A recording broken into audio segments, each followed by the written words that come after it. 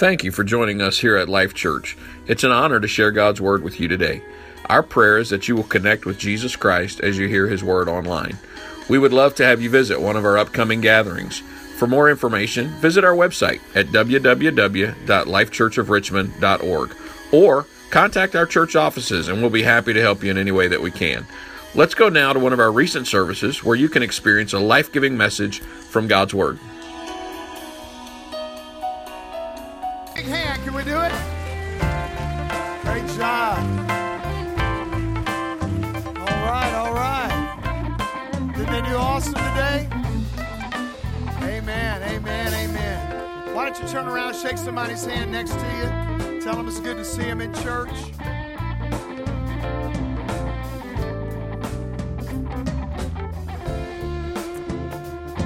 Amen, amen.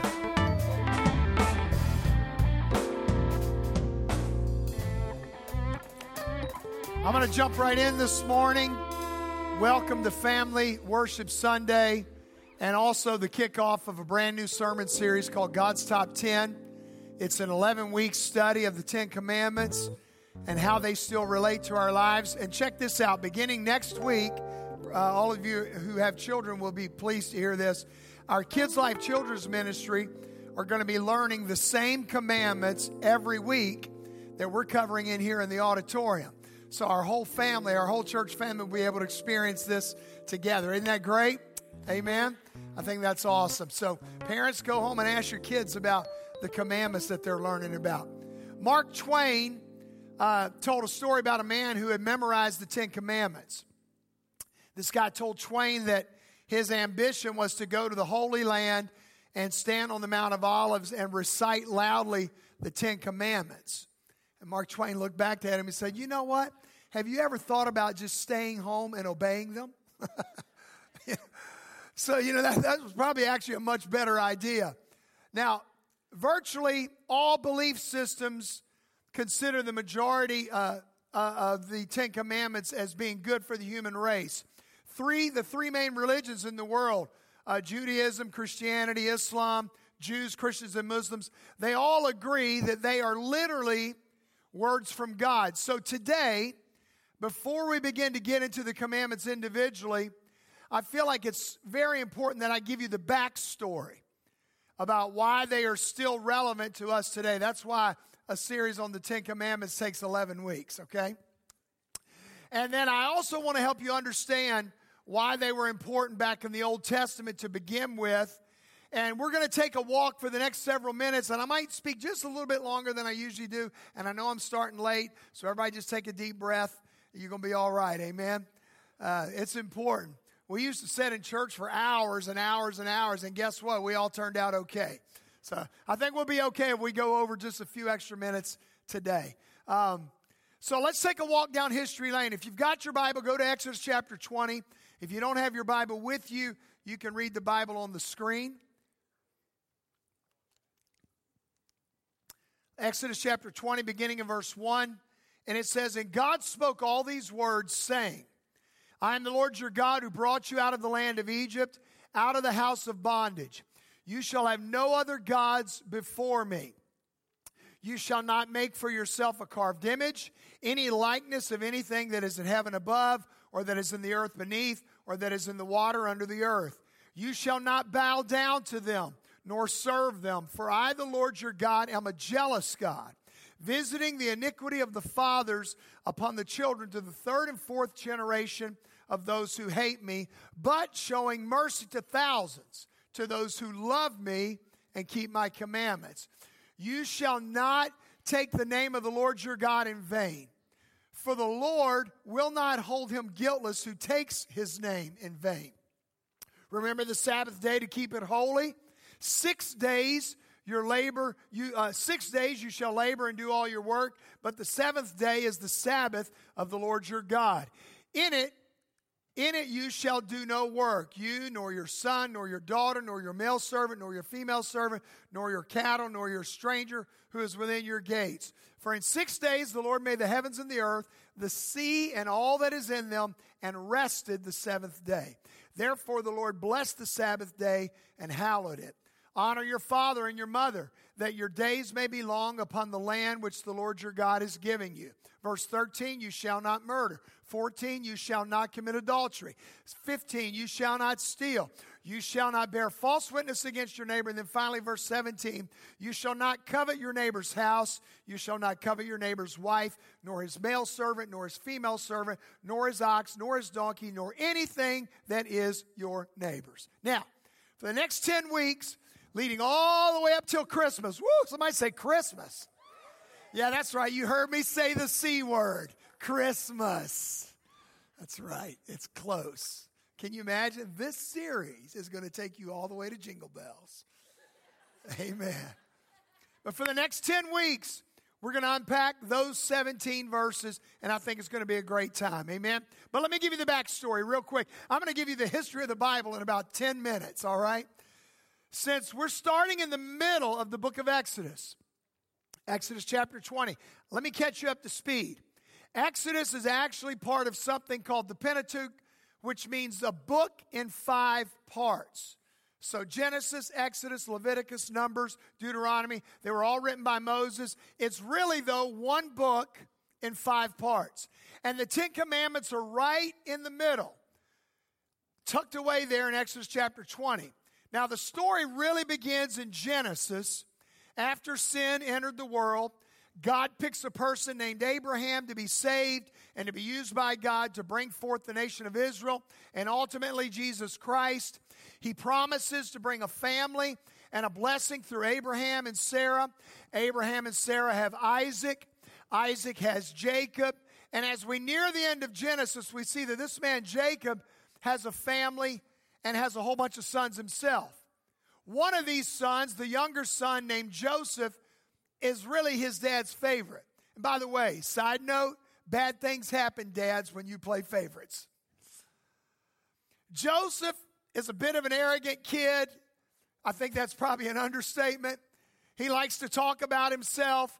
His brothers get sick of it, so they decide to get rid of him. They sell him into slavery. They go home and they tell their dad, Jacob, that Joseph is dead. So he's been sold into slavery. Off to Egypt, Joseph goes. Now, even though Joseph is enslaved and at various points he's in prison, Joseph is used by God and becomes a very powerful and prominent leader. He goes from the prison to working for the king of Egypt. It is the most powerful, influential nation in the history of the world up to that time. Egypt was the world power of that day. In the days of the New Testament, the world power was the Roman Empire.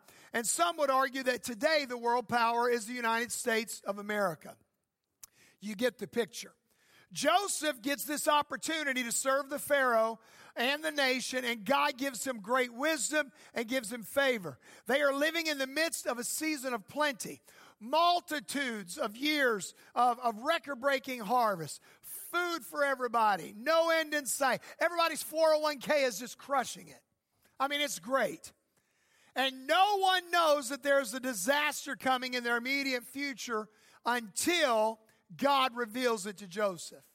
And he tells them, and I just give you a quick summary, there's going to be lean years of famine that are coming, and they're going to gobble up all these good years of plenty. So God gives Joseph a plan.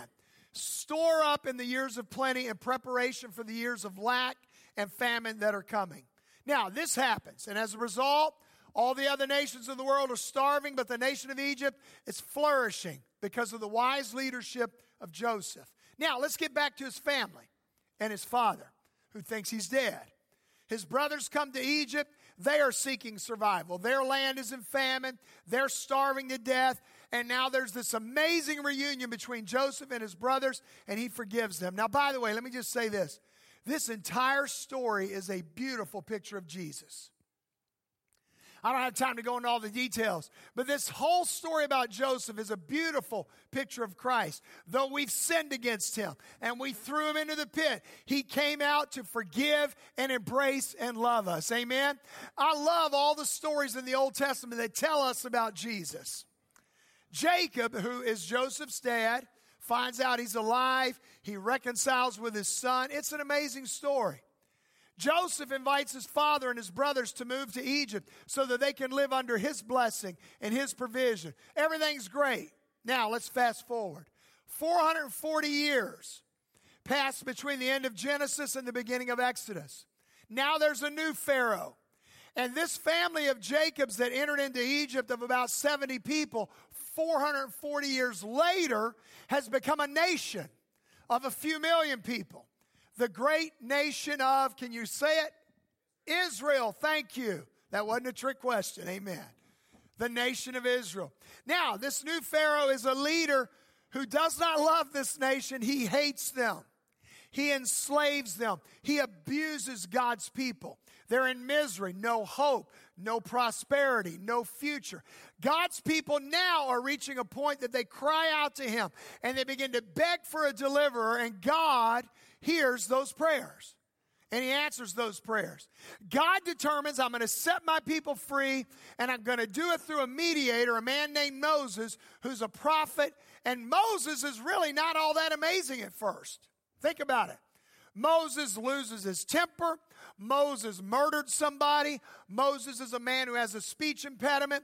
Moses is a man who is actually kind of a bit of a coward at the beginning. And God chooses him, I think, because God specializes in doing extraordinary things through ordinary people. Amen? He sure does. And because it's for His glory, whenever God uses somebody like Moses, God gets the credit for it.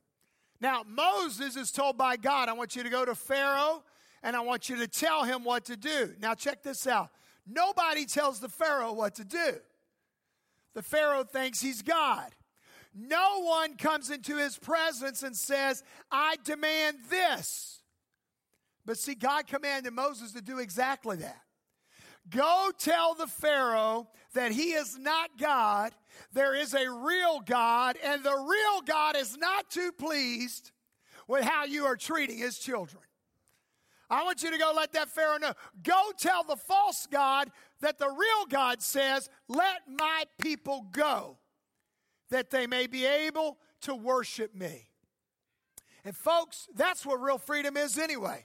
Freedom is not the ability to do what you want. Freedom is the ability to do what you were made to do by God. Amen? Now, I want you to see that God is very loving, very compassionate, very patient, very kind with Pharaoh, because He keeps sending Moses. And Moses keeps inviting him to submit to God, but he refuses. And then the Bible says that in addition to Pharaoh hardening his own heart, God ultimately hardens his heart. Now, that's the first 19 chapters of Exodus. And the way that God hardened his heart was through repeatedly showing him love and grace and patience and kindness and giving him chance after chance. The Puritans used to have a saying that they were fond of, and they said this: the same sun that melts the ice hardens the clay. The same sun that can melt ice hardens clay. See, some of us, when we hear from God, we melt. Oh, you're right, God, I'm wrong. I need to change. Thank you for telling me the truth. I want to get on the right path. Then there's other people that hear from God and they harden. No, I will not change. I will not agree. I will not repent. I will ignore God's word.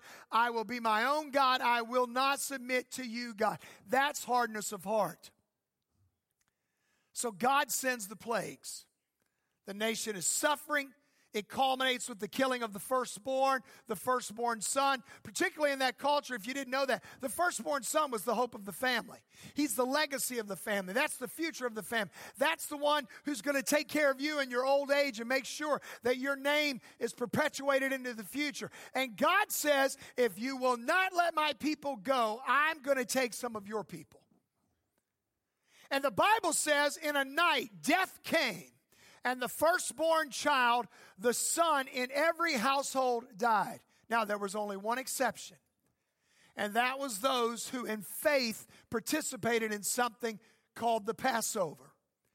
God poured out His wrath, but He provided provision for His wrath to pass over His people. God's people, the children of Israel, were instructed to gather as a family, take a lamb that was without spot or blemish, which symbolized perfection. They would acknowledge their sins before God. Those sins would be imputed to the lamb. That lamb would become the substitute. The lamb would then be slaughtered because the wages of sin is death.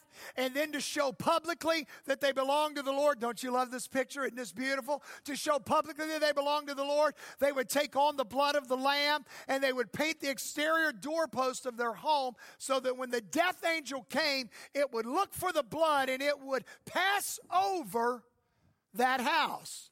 Now, I hope I'm not boring you with Bible. I'm trying to help you understand the foundation of where the commandments came from. It would literally pass over those homes who had their repentance of sin demonstrated in the shed blood of the Lamb. Now, I don't want to stop and preach to you about repentance, but aren't you glad that the death angel has to pass over every one of us who have demonstrated our repentance by the application of the blood of the Lamb of Jesus Christ to our lives? Again, it's all pointing to Jesus. He's the one who alone is the sacrifice for our sins. He alone is the substitute, the lamb that was slain. He alone is the one who could stop the wrath of God from coming upon you and I. And then you know the rest of the story. God delivers his people. He sets them free. They finally leave Egypt and they cross the Red Sea. Enter the Ten Commandments movie. Now, please stay with me. There's a reason why I'm giving you this history lesson. This nation of a few million former slaves are now set free, but I want you to notice something. They are not living free. They've been set free, but they're not living free. Now don't miss that. They're committing adultery. They're still stealing from one another. They're coveting. They're lying. They're not raising their children in the fear of the Lord. They're murdering one another. They are worshiping false gods. They are the greatest whiners and complainers you've ever heard on planet Earth. Though they've been set free, hear me, they have chosen not to live free. So God's got to speak to them. God is going to be loving and gracious and patient just as he was with the Pharaoh and just as he is with us. He not only wants to free them physically, but he wants to free them spiritually. He doesn't just want to get them out of Egypt. He wants to get Egypt out of them. Amen. And that brings us to the Ten Commandments. Now, the reason that I took time to tell you all this history is because, hear me, if you only start in chapter 20 and you start reading the commandments, all you will see is a bunch of rules. And I don't know about you, but I'm sick of rule-based religion. Amen? Come on, somebody. Because that is exactly how many, including many Christians, see the Ten Commandments. If you just start in chapter 20, here's how you read your Bible. Do this, don't do that. If you do this, God will punish you. If you don't do that, God will bless you. That's not it. See, the commandments were given in the context of a God who had already loved, of a God who had already set free, of a God who had already adopted the Israelites into his family. Now hear me, this is not about obeying him so that he will love you. It's about him loving you and helping you obey so you can live free. Oh, you're going to get this message before I'm done. See, the context is critical. You cannot ignore the first 19 chapters and then just launch into the morality of the 20th chapter. So God speaks to his people, and hear what he has to say in Exodus chapter 20, verse 1 through 2. He said, then God gave the people all these instructions, Exodus 20, verse 1 and 2. I am the Lord your God who rescued you from the land of Egypt, the place of your slavery. Notice verse 2. I rescued you from the land of Egypt, the place of your slavery. Now this is his preamble, Exodus chapter 20, verse 1 and 2. It's God's opening statement. It's his foundational remarks. First, he tells them that he is God who loves to set free. Now remember, this is God speaking. And when you open your Bible, God is speaking to you. Hear me, we do not believe that the Bible is just philosophy or ideology or theology about God. It is a revelation from God. Come on, the book is not about God, it's from God to us. He says, I'm the Lord your God. It's very personal. I brought you out of the land of Egypt. I brought you out of the house of slavery. I brought you out of bondage. And folks, hear me today. The problem is always slavery, and the solution is always God. Amen? And what God is doing here is giving us laws to help them live free. Those first 5 books of the Old Testament are called the books of the law. Now, not surprisingly, they're filled with laws. Matter of fact, somebody took the time to count them. 613 laws. Now, the 10 Commandments are the summary and the center of the law. God gives us laws to live free. Now, let me compare it to this way. We don't like that word law, do we? Come on, all the lawbreakers, raise your hand, say amen. Come on, I saw you drive, amen. I came to church early this morning, and then I had to run back home and get something that I forgot. And on my way home, I was driving just a little bit fast, and I passed the sheriff, and guess what he did? He blinked those blue lights at me, gave me the look, and I was like, ooh, let me slow down. Any other lawbreakers in the house? Oh, wait a minute, there's kids in here. That is terrible. Shame on you. Shame on you. You bunch of lawbreakers. Now, check this out, though. How many of you are not particularly excited about law? What if I said today, hey, the IRS just came out with some new tax code, and every Sunday for the next 10 weeks, we're going to go through the fine print. We're going to look at all the details. How many of you would not be here? Yeah, me either. Amen.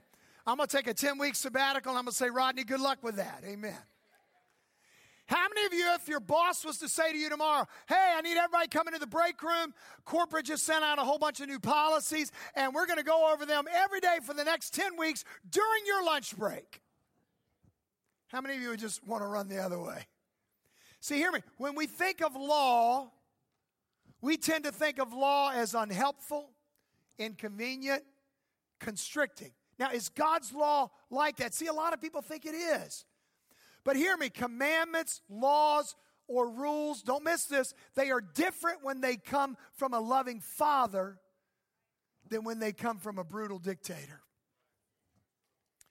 Pharaoh had laws, but they were not loving, life-giving laws for the children of God. Now, how many of you have kids? Right? This is not a trick question. How many have grandkids? How many of you ever babysat kids? True or false? Kids sometimes rebel and do stupid things. Yeah. Somebody say God is good all the time. Amen. See, they do. And sometimes, we had to have a few of these growing up, when my kids were growing up. You have to have a family meeting. Anybody know what the term family meeting means? Amen. So you always know something's going wrong when Dad says, hey, family meeting. Everybody on the couch, everybody at the table. It's like, oh, somebody did something. We're going to talk about it. We got some things to work on in this meeting. And see, when God gathers his children at the base of Mount Sinai and he comes down to talk to them and give them his laws, he's not saying, do these things and I will adopt you. He's not saying, if you do these things, I'm going to love you. It's him saying, I've already adopted you. I already love you, and I'm going to give you some things that are good for you and they're good for other people, because I don't want to just set you free. I want you to live free. I want you to live free. I want you to live free. And here is the struggle that we have with law.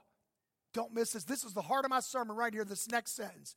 If law is disconnected from the lawgiver, we misunderstand the heart of the law. If law is disconnected from the lawgiver, you will misunderstand the heart, the intent, the purpose of the law. That's why, fast forward to the New Testament. Many, many years later, Pharisees loved the law, but guess what? Didn't love the Lord. Because for them, they were focused more on the law than the lawgiver. Hebrew word for law is Torah. We're in the Old Testament. It was originally written in Hebrew. We have a hard time translating that word into English, so the best word we come up with is law. Now, it's not necessarily a bad word, but it can cause some problems because, again, we think IRS code. We think speed limits. We think government bureaucracy, right? We think county policies. We think school rules. We think law. But you know what? The word law, that same word, is also a word that's used in Proverbs. when the father who loves his kids is teaching them how to live wisely so that they will flourish and so that they will live and they will have an abundant life. But see, that's an entirely different perspective, right? So, for parents in general, but let me just say this, for fathers in particular, we don't just drop law on our kids. You sit down with them. You look them in the eye. You kiss them on the forehead. You tell them that you love them. You pray over them. We were having a little discussion last night, a family discussion unrelated to this. And we started talking about things that we used to tell our girls when they were young. And Lauren spoke up and said, Mom and Dad, even though I'm sure that there were times when y'all didn't agree, you guys always presented a united front. And there were times when we'd go out and we'd say one thing, and then we'd go back in the room, we're like, what are you doing? I don't like that. Or she'd be like, I don't like that rule. And you know what? But we always presented a united front because we loved them. We wanted them to succeed. Amen? So when we would lay down some rules, it was not to make them suffer. It was so that they would not suffer. Hear me. That is the father heart of God. And please don't miss this. If you separate the law from the heart of the lawgiver, you're going to end up questioning, is God really good? Does God love me? Does God care? Or is God just some faraway dictator who sends down this bunch of laws, and if I obey them, I get to be a citizen, and if I disobey them, I get to burn in hell forever? Now, let me give you a tangible, a grandpa example, now that I've been elevated into that amazing role. Here's a grandpa example. Mason, my grandson, loves to push his cars up and down our driveway. We have a paved driveway, and it's probably about as far as from here to the back wall, from our driveway to the end of the road, to where the road is. And so he'll take whatever with four wheels he has, and he is running, and he'll go running down the driveway, pushing that thing as fast as he can. He is full speed ahead. But then about 20 feet from the end of the road, he starts slowing down. And about 10 feet from the road, he stops because he's learned that the main road is where the cars are. And when he's flying down the driveway, pushing anything with wheels, his little face is shining. The wind's blowing through those little curls. I mean, he's grinning like a possum. Every so often, he's looking back over his shoulder to see how close you are.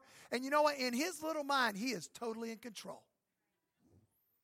And as long as he's more than 20 feet from the road, guess what? Sometimes he veers off into the grass, and we just watch him go off in the grass. Sometimes he veers off in the edge of the woods. Sometimes he veers off in the pine needles. And he just thinks he's totally in control.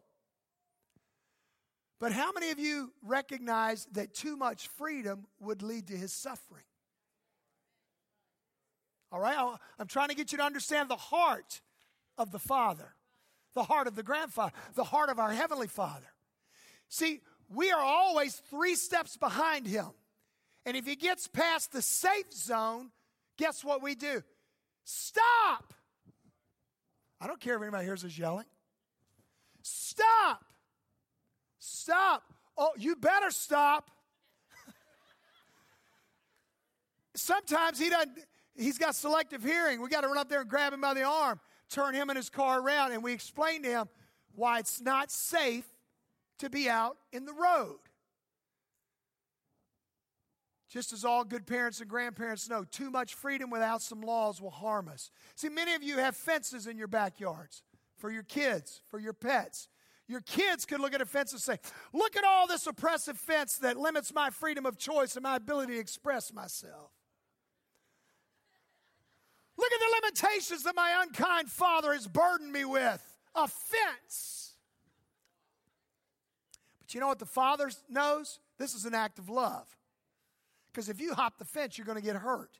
If you wander off the property, you're going to get hurt. If you want to enjoy the whole yard, I want you to enjoy this whole yard. But don't you dare hop over that fence. because there's going to be serious consequences. Did you know, I wish I would have looked it up and had it in my notes because I just remembered it just now. Did you know, I remember reading about a study that they did at elementary school playgrounds, the ones that had fences and the ones that did not. Did you know that the children that were on a playground that did not have a fence, they huddled around the equipment and they were more docile than the kids who had fences built around the equipment. The kids that had fences were going wild. And they were running right up to the fence, slamming into our fence. If you don't believe that, go look at our fence. Every workday, Mike McIntyre has to fix the fence because kids are hanging off of the rails. They're climbing on the vinyl. I mean, kids appreciate fences. They may not say it, but they need them. The fence brings security. It brings safety. Hear me. When God gives us laws, if we don't see Him as a loving Father, if we don't see Him kissing us on the forehead, if we don't see Him sitting down with us on the couch, telling us how much He loves us, how important that fence is for us, why we have to stop 20 feet from the end of the driveway, all you see is laws and not love. God is telling us that every law is a board in the fence to preserve our life so that we can run freely all around the yard without being harmed. Amen? See, God's laws are just planks in the fence. And when you see it, you remember that your Heavenly Father loves you. Freedom is not freedom to jump the fence, to play in the road, to hurt other people. Freedom is to play in the yard, to run down the driveway, and to know that our Heavenly Father wants us to succeed. So why did God give the 10 Commandments? Not to hurt us, but to help us. Not to restrict us, but to release us. Not to punish us, but to protect us.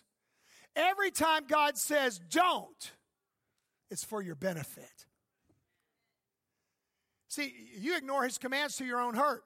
Every time He says do, it's to enrich your life and to help you become all He created you to be. And if you're a parent, you can understand this. You get this. You can comprehend this. That's exactly what God is doing with His children when He gave us the law, the 10 Commandments. Now, before we get into the 10 Commandments, how should we view these things called law? Jesus said, Luke 24:44. Then He said, when I was with you before, I told you that everything written about me in the law of Moses and the prophets and in the Psalms must be fulfilled. Jesus said the law is about me. The Old Testament is about me. The New Testament is about Jesus. The whole Bible is about Jesus. Everything that is foreshadowed everything is either foreshadowing His coming, explaining His victory on the cross, or preparing us for Him to come again. Let me repeat that. Everything is either foreshadowing His coming, explaining His victory on the cross, or preparing us for Him to come again. The whole Bible is about Jesus. That's what Jesus said. And the law shows us our sin and our need for a Savior. And when we read the law, we realize that God is holy and perfect and good. And He has demands for us. And we fall short of them. And we fail Him. And all sin is a transgression of the law. And then Jesus comes as our Savior, and He fulfills it all. He dies in my place, and He causes the wrath of God to pass over me. And He blesses me, and He sets me free as a child of God to live a new life, a life that is truly free. See, the people in Exodus, did they save themselves? No.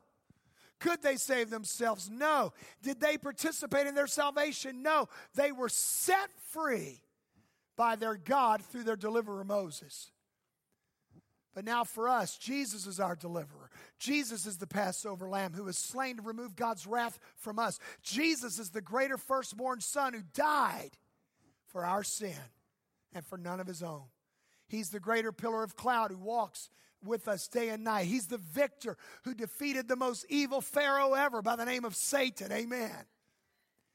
Jesus is our Savior, and He's the great lawgiver. That is our Jesus. Now, let me talk to you about something about the law. Remember, Jesus said, I've come to fulfill the law.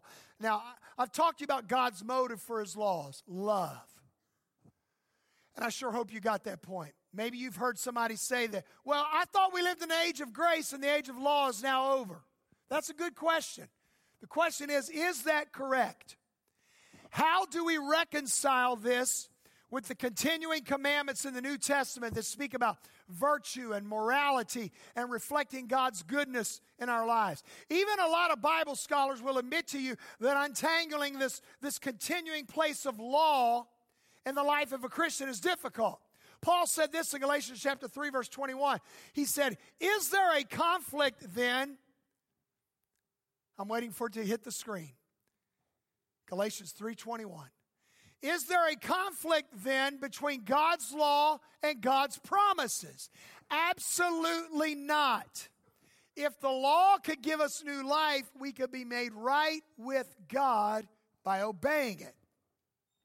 Now, Jesus, as well as the Apostle Paul, affirmed that the law was fulfilled in the person of Christ. But at the same time, the New Testament is also a witness to affirming the continuation of portions of the law.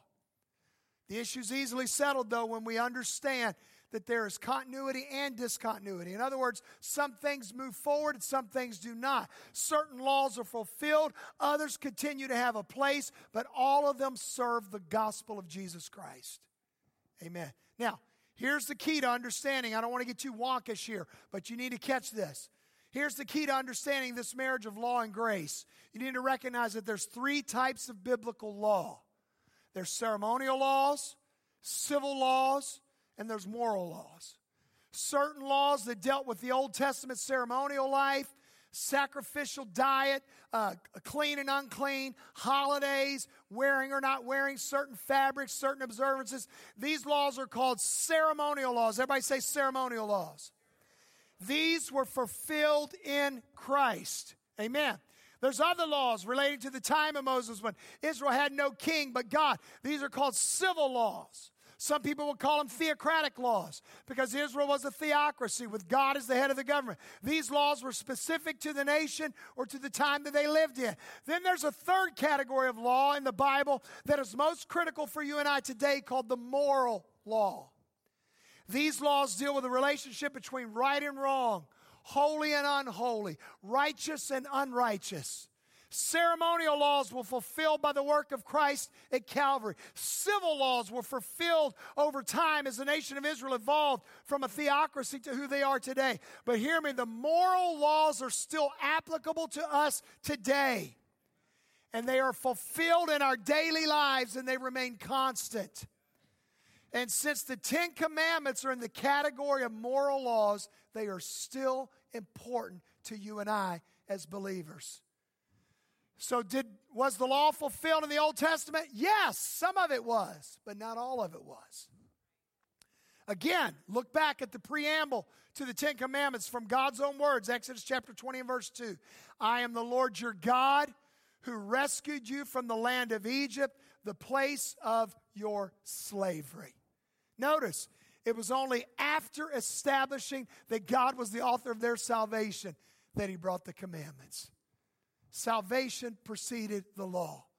Now that's vital because it introduces the gospel of Jesus into our lives before we have to worry about keeping a bunch of commands. We are saved by grace and by God's mercy alone, and the Ten Commandments become for us a continuing code of living built upon the grace of God in our lives. Jesus said he did not come to destroy the law, but to fulfill it. And that's what he did. The gospel of Jesus sets forth the same conditions that God revealed to Moses on the Mount of Sinai. You are saved by God's grace, and we live out of gratitude according to God's way. Amen?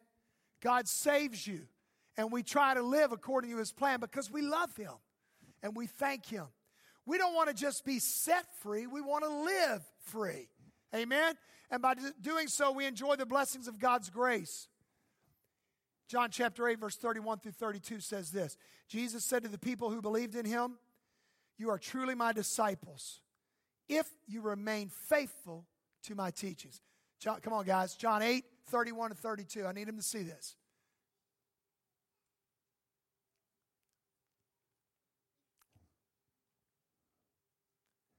Jesus said to the people who believed in him, you are truly my disciples if you remain faithful to my teachings, and you will know the truth, and the truth will set you free.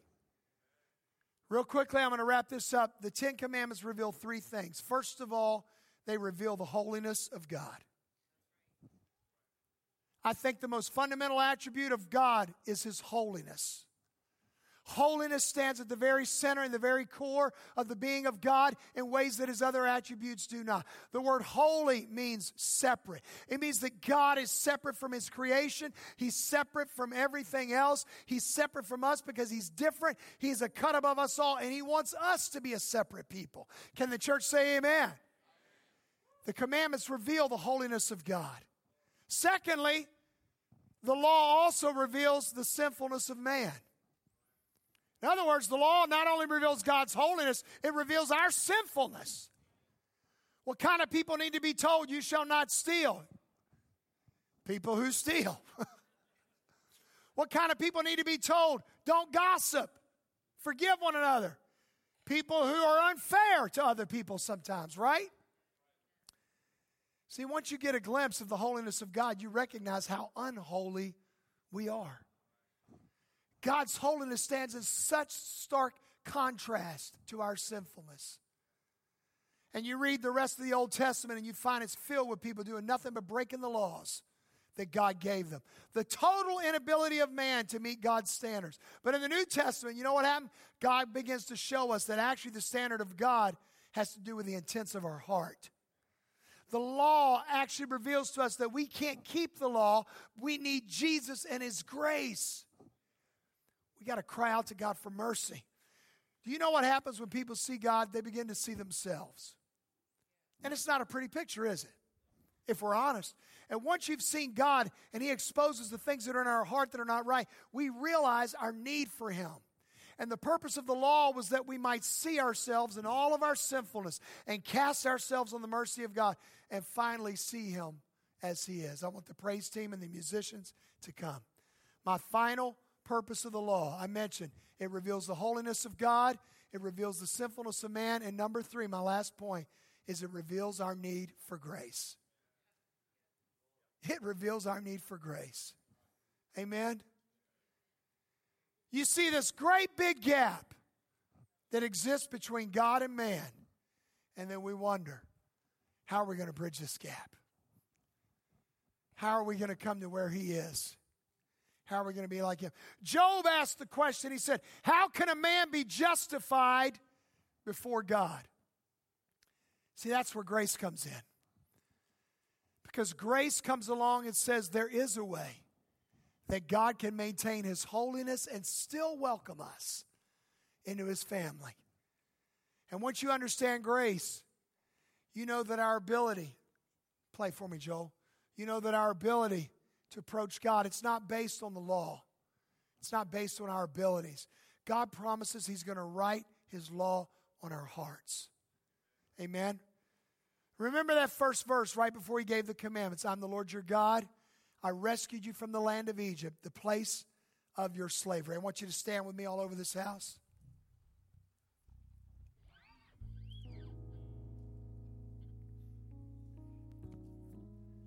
The place of your slavery. I want you to look at that word for a moment, slavery. See, we don't talk a lot about slavery because we don't really consider it part of our everyday lives, but I want you to know it still applies in our lives today. We call ourselves the land of the free, but in a spiritual sense, we're really still the land of the slaves. Think about it spiritually. Apostle Paul said in 2 Peter 2:19, you are a slave to whatever controls you. Anything that overcomes you, anything that overtakes you, anything that rules over you, anything that reigns above you, it's like your Pharaoh. It's your master.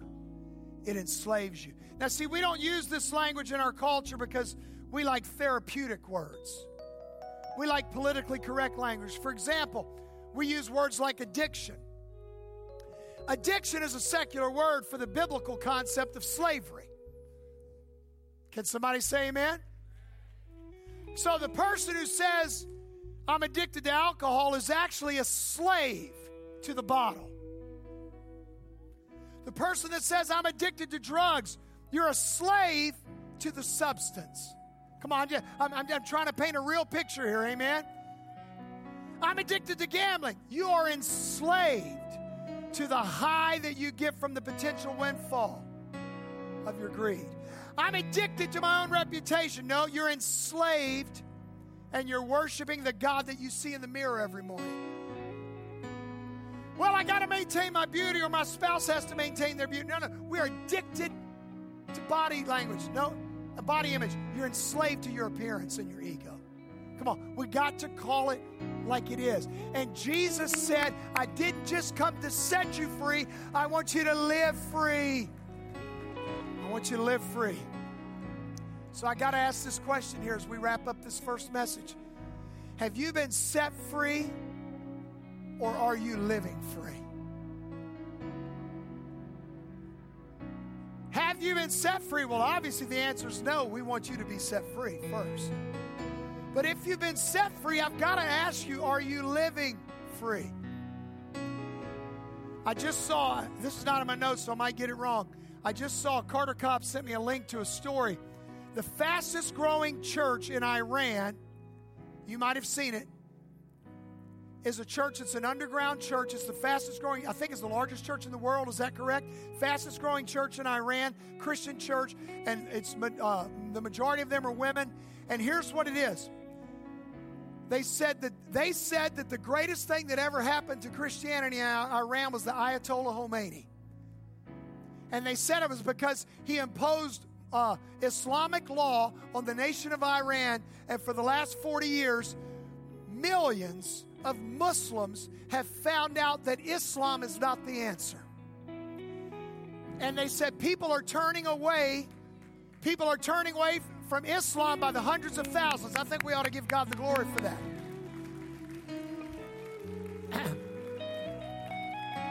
They have no buildings. They have no structure. It's just all these believers. But here's the part that ties into what I'm talking about today. And this really stood out to me. They said, we're not trying to just create converts, but we're trying to create disciples. And they said, because this is what we found out. This is what we found out. This is what the people said. And just the short little segment that I watched. I can't wait to go home and watch it. They said, what we found out is that if you're just a convert, they already know that if you get discovered and you're a woman, you're going to be raped, you're going to be tortured, and you're going to be killed, and your family's going to be killed. And they said, we found out that the converts run, but the disciples pay the price. And so check this out. Here's what they're doing. They've totally flipped the script. They are trying to train people to be disciples of Jesus before they even get them converted. They're getting the word in them. They're teaching them about the commands of the scripture. They're teaching them about Jesus. They said, we're trying to get them to be disciples before we get them converted. And we're trying to make sure that once they get converted, they stay a disciple, because a convert will run, but a disciple will stay. So why am I saying that? Are you a convert or are you a disciple? Have you been set free or are you living free? See, these commands, these moral laws of God, and we're going to break them down over the next 10 weeks. I'm going to talk to you every week about how they apply to our life. They're to help us live free. Live free. To help us live free. See, He wants to be your Lord, and He wants you to live free. He has a father heart. Our loving Heavenly Father, His commands and His laws, they're here to help us and not constrict us. So I'm going to open this altar right now. I am the Lord your God who rescued you from the land of Egypt, the place of your slavery. He wants to be your Lord, and if He's already your Lord, He wants you to live free. I'm going to open this altar. I want you to come. I'm opening this altar. Step out from where you are. Come on. If you need to be set free, or if you have been set free, but you need to live free, come on. Don't be embarrassed, amen. There's a lot of believers, there's a lot of converts that are struggling. We need to be set free, and we need to live free, amen. Come on, let's all come. Come on, family. Come on, family. Some of you right now, You just need to change your view of God. He's not the oppressive Pharaoh. He's not the cosmic deity laying down the rules. He's a loving heavenly Father. And He wants you to live free. He wants you to live free. He wants you to live free. Would you come? Would you come? And let's worship with our praise team. As you lift your hands and you invite Him in. God, help me today to live free. How great